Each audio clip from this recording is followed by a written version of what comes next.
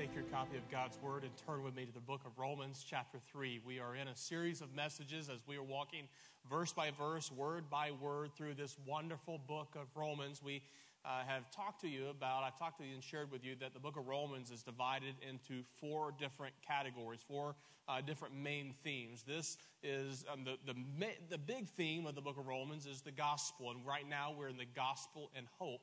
You say, well, Pastor, so far, Romans 1, Romans 2, and what we've got through in Romans 3, there's not been a lot of hope. There's been a whole lot of sin, but not a lot of hope. Well, this is where the page turns, and we begin to see here in Romans chapter 3, verse 20 and following, that there is hope, but the reality of sin is ever before us. If you deny the reality of sin, just look around our own country. I don't know if you saw what happened in Dallas here the past few days, but it is a horrendous thing that is happening in the city of Dallas, Texas, and across the world. Sarah and I lived in Dallas for 7 years as I was studying for my MDiv there at the Southwestern Baptist Theological Seminary in Fort Worth, and grew to love the city of Dallas and met many of the fine officers there in Dallas. And any type of murder that's happening across our country targeting police officers is wrong.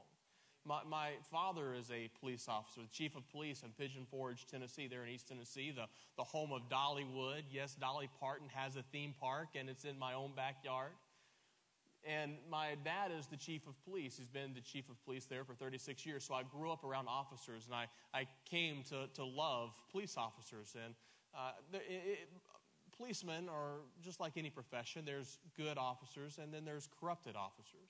But that's the way it is in any profession, right? There are good pastors and there are corrupt pastors. There are good lawyers and there are corrupt lawyers. Every profession has those that are good and then those that have corrupted it. But as I look at this, our problem are not police officers. Our problem are not groups of people. Our problem is that we've completely, as a country, we've completely missed the mark. My prayer is that we find the answer. That these cities come to and find the answer, and the answer, of course, is Jesus Christ. Jesus makes us colorblind.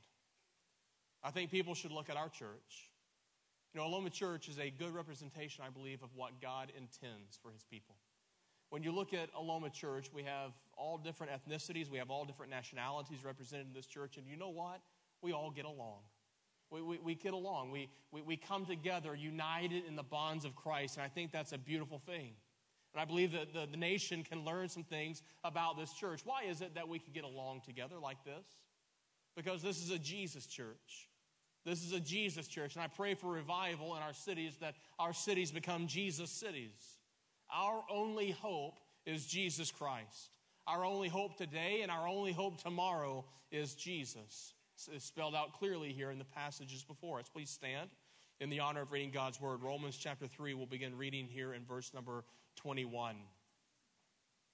But now the righteousness of God has been manifested, that means to be made plain, to be made clear, apart from the law.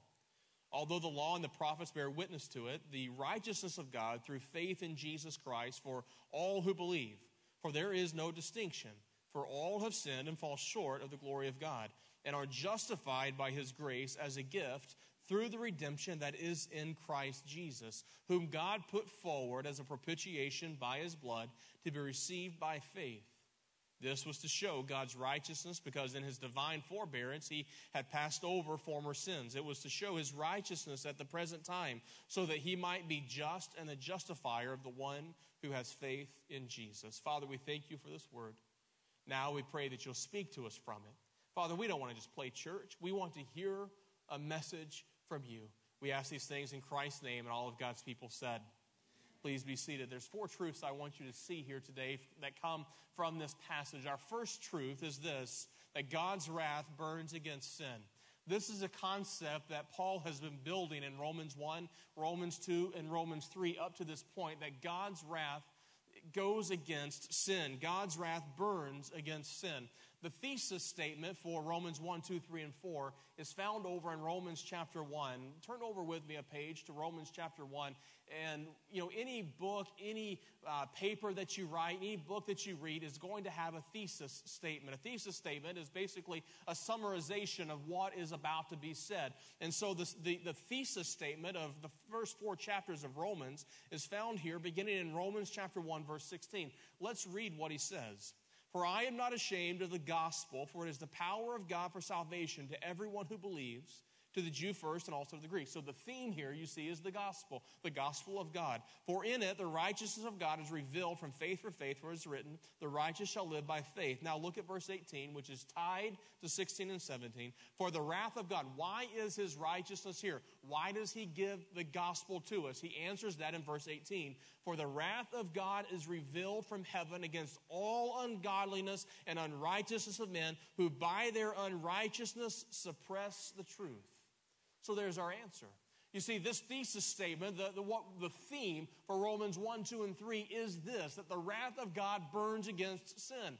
If you committed just one sin in your life, if you had the capability and the ability to commit only one sin in your life, the Bible teaches us that the wrath of God is burning against that one sin.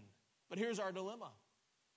As much as you want to remove that sin yourself, you can't. You see, once we commit sin sends deep roots into our heart, and we cannot pluck it out ourselves. We cannot remove that sin on our own. And so this is what Paul's point is so far, that we cannot save ourselves. We can't do this ourselves. We cannot pluck out our own sin. And sin is a huge deal to God. If you've missed anything we've said over the past few weeks, I hope, or if you've heard anything over the past few weeks, I hope that you've heard this, that sin is a huge deal to God. We put different levels on sin, don't we? We say one sin is not as bad as this sin's not as bad as that sin. Adultery and murder, those are big ones, but gluttony and lying, no one really cares about those anymore, right? I mean, is lying even a sin anymore? There are some who lie and they don't ever get into trouble. Just ask the Clintons about it. I'll let you pick which Clinton you want to choose. Please don't send me emails or letters or phone calls. I don't endorse Candace from this pulpit, but if the shoe fits, you need to wear it. I've got a few other jokes here for you. You ready? Let me be an equal opportunity offender here today. Someone asked me the other day, they said, Pastor, if all the Republican politicians and all the Democrat politicians were out on a boat, miles away at sea, without food and without water, who would survive? I said, it's pretty obvious, isn't it? America. One more, and then we'll get back to the text. I just can't help myself. You know what the difference is between baseball and politics? In baseball, when you're caught stealing, you're thrown out. Ooh, that one went over better in the first hour, so. But whether we're talking about, now let's bring this back together, whether we're talking about lying or stealing or any other sin, maybe it's a sin that you thought you've gotten away with. I don't know. The Bible says that God's wrath burns against sin. There's no such thing as a small sin.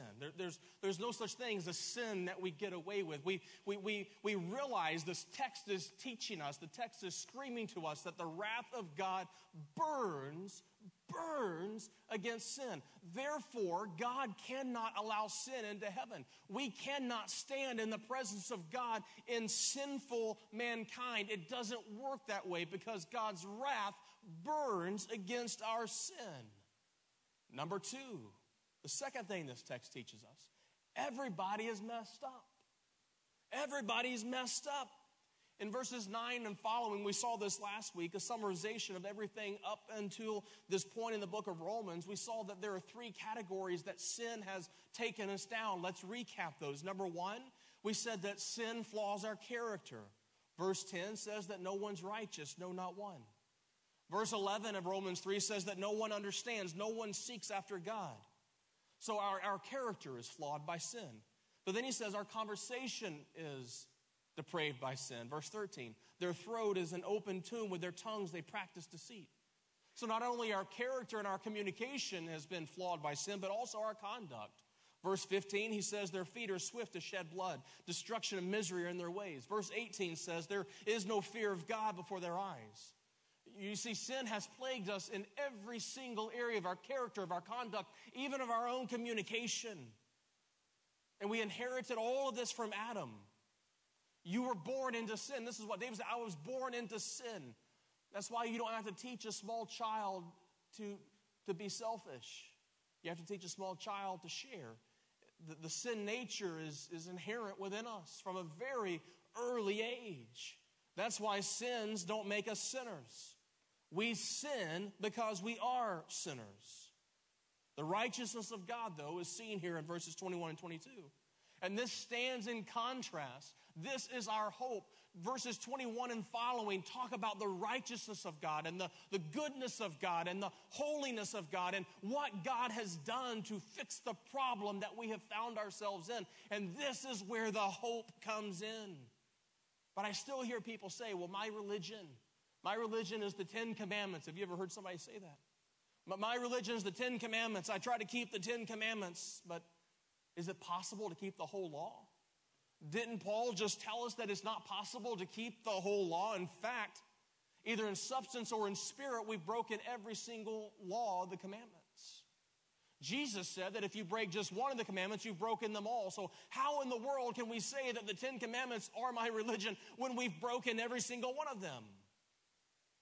I heard somebody the other day say, well, you know, Wes, I don't really like the Old Testament and I don't really like the writings of Paul. I prefer just to live by the teachings of Jesus.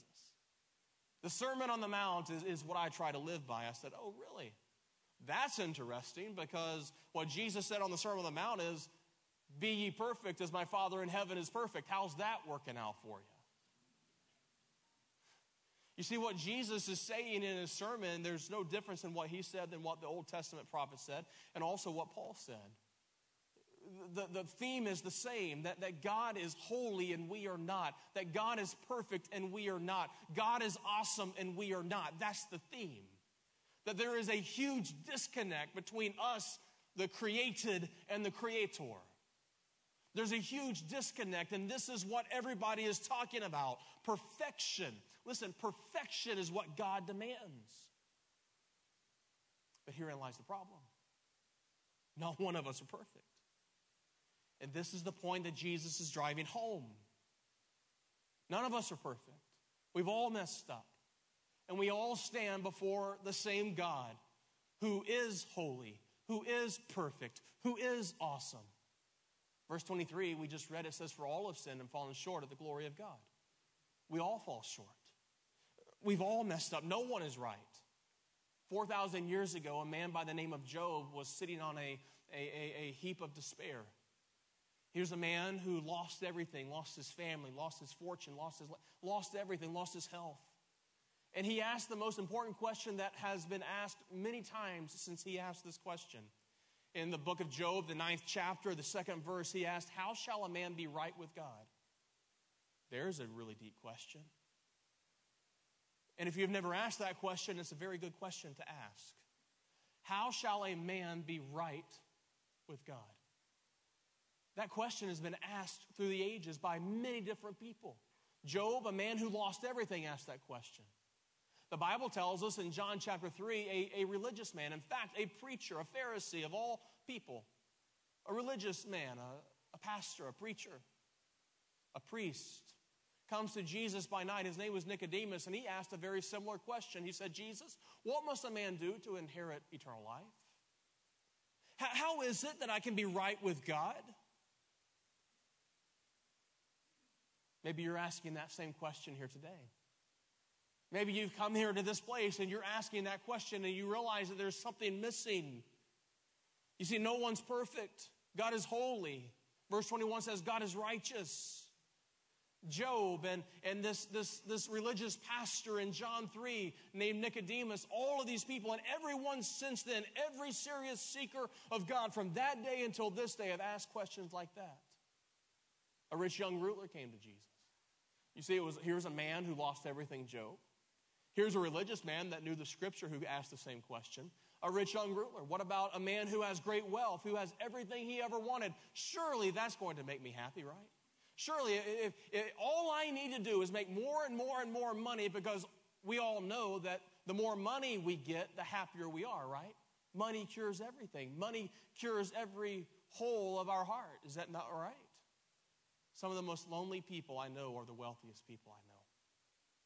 The rich young ruler came to Jesus and he asked that similar question. He said, how shall I inherit eternal life? After the Apostle Peter preached on the day of Pentecost and all those people that heard the sermon, and they were all accused of crucifying Jesus, they all cried out in unison with a loud voice, what shall we do? What shall we do with Jesus? A Philippian jailer asked the Apostle Paul and Silas, what shall I do to be saved? You see, man has this incurable, insatiable desire to be made right with God. It's instinctive. Why? Again, if you missed last week's message, you need to go online and listen to it, because we are created in His image. We are created in His image. And so when sin happened, when Adam and Eve sinned, it created a chasm. There was a void that was left in our heart. We have this sense of lostness without God. Man has this sense of emptiness, of alienation, a vacuum, a meaningless in his heart. And beyond that, there's the fear of death. There's the fear of eternity. Can I measure up? Will I be punished in the future? Do I have a destiny? How can I know God? How can I be right with God?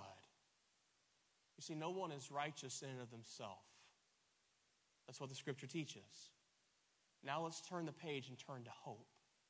Yes, God's wrath burns against sin. Yes, everyone has messed up. Everyone has sinned. But number 3, God will not count your sin against you. God does not have to count your sin against you. And the word that's used here, look at verse 24, chapter 3, verse 24. Notice what it says, and are justified by His grace as a gift. You see that? That word justified, justification. Billy Graham, the great evangelist, once defined the word justification like this. He said, it's just as if I had not sinned. That's a great definition for justification. Just as if I had not sinned. It's a big word, but it has an even bigger meaning. Remember how we just talked about that no one is righteous in and of themselves. Now hear me. Justification, this big theological word, this big word we find in the Bible over and over and over and over. What this literally means, in the most simplest terms I can make it, is the act of holy God declaring the believer righteous. It's the act of holy God declaring the sinner righteous. Let me say this another way. Justification is when God does not charge your sin against you. We've all racked up a huge sin debt, haven't we? Not one of us have just sinned one sin. We've told multiple lies. We've lusted multiple times. We've hated multiple times. We've racked up this huge sin debt. But can I tell you that there is an opportunity for God to say, to look at you and to wipe the slate clean. That's called justification. It's when God does not charge, when His wrath is not charged, when your sin that you committed, when the debt that you have racked up, when that debt is no longer charged against you, it's taken off your account. Wait a minute, Pastor. You're telling me that all the times that I've messed up, that there is a way that God will not charge that sin against me? Why would He do that? Dear friend, because He loves you. You say, well, why in the world would God love me? What have I done for God to love me? How in the world can I earn the love of this God? You can't do anything. The reason why He loves you is because He chooses to love you. You didn't do anything to earn that love. I didn't do anything to earn that love. He chooses. That's how awesome our God is. He chooses, despite our sin, despite our rebellion, He chooses to love us. For God so loved the world that He gave His only begotten Son, that whosoever will believe in Him shall not perish but have everlasting life. So He chooses. That's why in the last verse of the passage we read here in chapter 3, it says that so he might be the just and the justifier of the one who has faith in Christ. You see, God makes you right through justification. The fourth truth that we find. So God's wrath, let's recap. God's wrath burns against sin. We've all sinned. Therefore, we're met with the wrath of God. Hope comes in that there is a way for us to be justified, meaning there is a way for our sin to be wiped away. Well, he goes on. He tells us how that sin can be wiped away. The payment for our sin, number 4, is Jesus Christ. This is found in this word in verse 24, this word redemption. You see it here. Are justified by his grace as a gift through the redemption that is in Christ Jesus. Redemption, just like the word justification, are big words but have bigger meanings. Do you know where the word redemption comes from? It comes from the Roman world, and there were, Romans were pagans. But there were good-hearted pagans. And they would sell, the slave market was a huge thing in the Roman world. They would go and they would buy slaves. Romans would go and conquer lands and capture the people that they just conquered and bring them back to Rome and then sell these humans that they just captured as property. And they were slaves. There were Romans that were good-hearted nature that didn't believe in slavery. In fact, what they would do is they would go to these markets that they would sell slaves, and they would buy the slave back in order to simply set that person free. This is where the Holy Spirit takes this word from the Roman world, and that was called redemption. You see, when a good-hearted pagan would buy a human for slavery and then write out that person's slave note and say, you're a free person, that's what you call redemption. It's buying someone out of slavery. You see, the slave cannot buy himself out of slavery. A slave cannot say, I'm no longer a slave. I'm no longer someone's property. Why? Because they don't have that right. They don't have that ability. And surely a slave doesn't have enough money to purchase himself out. So if the slave's going to be set free, there has to be a redeemer, you see. There has to be someone who makes the payment on your behalf. This is what Jesus has done for us. We were so caught up in our sin. You were not choosing sin. Sin was choosing you. You were under the yoke, under the slavery of sin. So much so you didn't even realize that you were a slave to sin. How do we get out of sin? Can I just be a good person? Can I just one day decide I'm no longer going to sin? Can I pay more money? No, listen, a slave cannot buy himself out of slavery. You need a redeemer. You need someone who comes and can buy you out. And that's what Jesus did. He redeemed us. At the cross, Jesus paid the price that we could not pay. Through his blood, his perfect blood that was shed there on the cross, Jesus died a perfect death, and now he's living the perfect life. The fifth truth that we find in this passage. Again, I want you to see the progression that Paul takes us here on Romans 3:20 and following. God's wrath burns against sin. We've all sinned. But there is a way for our sin not to be held against us. Jesus made the payment for our sin. Number 5, God's wrath is satisfied by the blood of Jesus Christ. Look at verse 25. Whom God put forward as a propitiation by his blood. There's yet another big word. Justification and redemption. And now we come to propitiation. What does propitiation mean? Propitiation means satisfaction. It means to satisfy. So what Paul's telling us here in Romans 3:25 is that, yes, the wrath of God burns against sin. Yes, we have all sinned. But God has given us hope in the ability for our sin not to be held against us. And the way he did that, what has to swallow up that wrath? If I sin and it's met with the wrath of God, we've got to deal with that wrath of God. How do we overcome the wrath of God? Only through the blood of Jesus Christ. You see, the blood of Jesus is our propitiation. It's the satisfaction. When Jesus died on that cross, he was no longer Jesus. He was no longer the Son. He was sin. That's why he cried out in Aramaic, Eloi, Eloi, lama sabachthani. My God, why have you forsaken me? At that point, Jesus was no longer the Son. Jesus was our sin. He literally became our sin. So when God looked down from heaven and looked upon that cross, he no longer saw his Son. He saw my sin, and he saw your sin, and he was disgusted. When God looks on sin, he's disgusted by sin. He must turn his back on sin. And when he turns his back on sin, it's met with his wrath. And so Jesus, for the first time in eternity, was met with the wrath of the Father. And it literally killed him there on the cross. In fact, the Romans were so surprised that he had already died, they went to break his legs because the Sabbath was coming. And so they went to break his legs because surely there's no way he's already dead. They went to break his legs and they realized, oh, Jesus is already dead. What killed Jesus so fast? The wrath of God. The wrath of the Father was poured out on his Son that day. And when his blood was shed, he became the propitiation, the satisfaction. The blood of Jesus swallows up the wrath of God.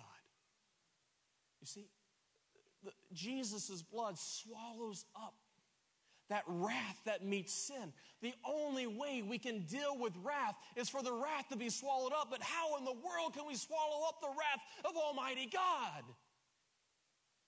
It's only through the perfect sacrifice. The sacrifice of one who was perfect, and that was Jesus Christ. We've hit some pretty big points. I hope that I was able to break it down in the most simplest form to where we can understand it.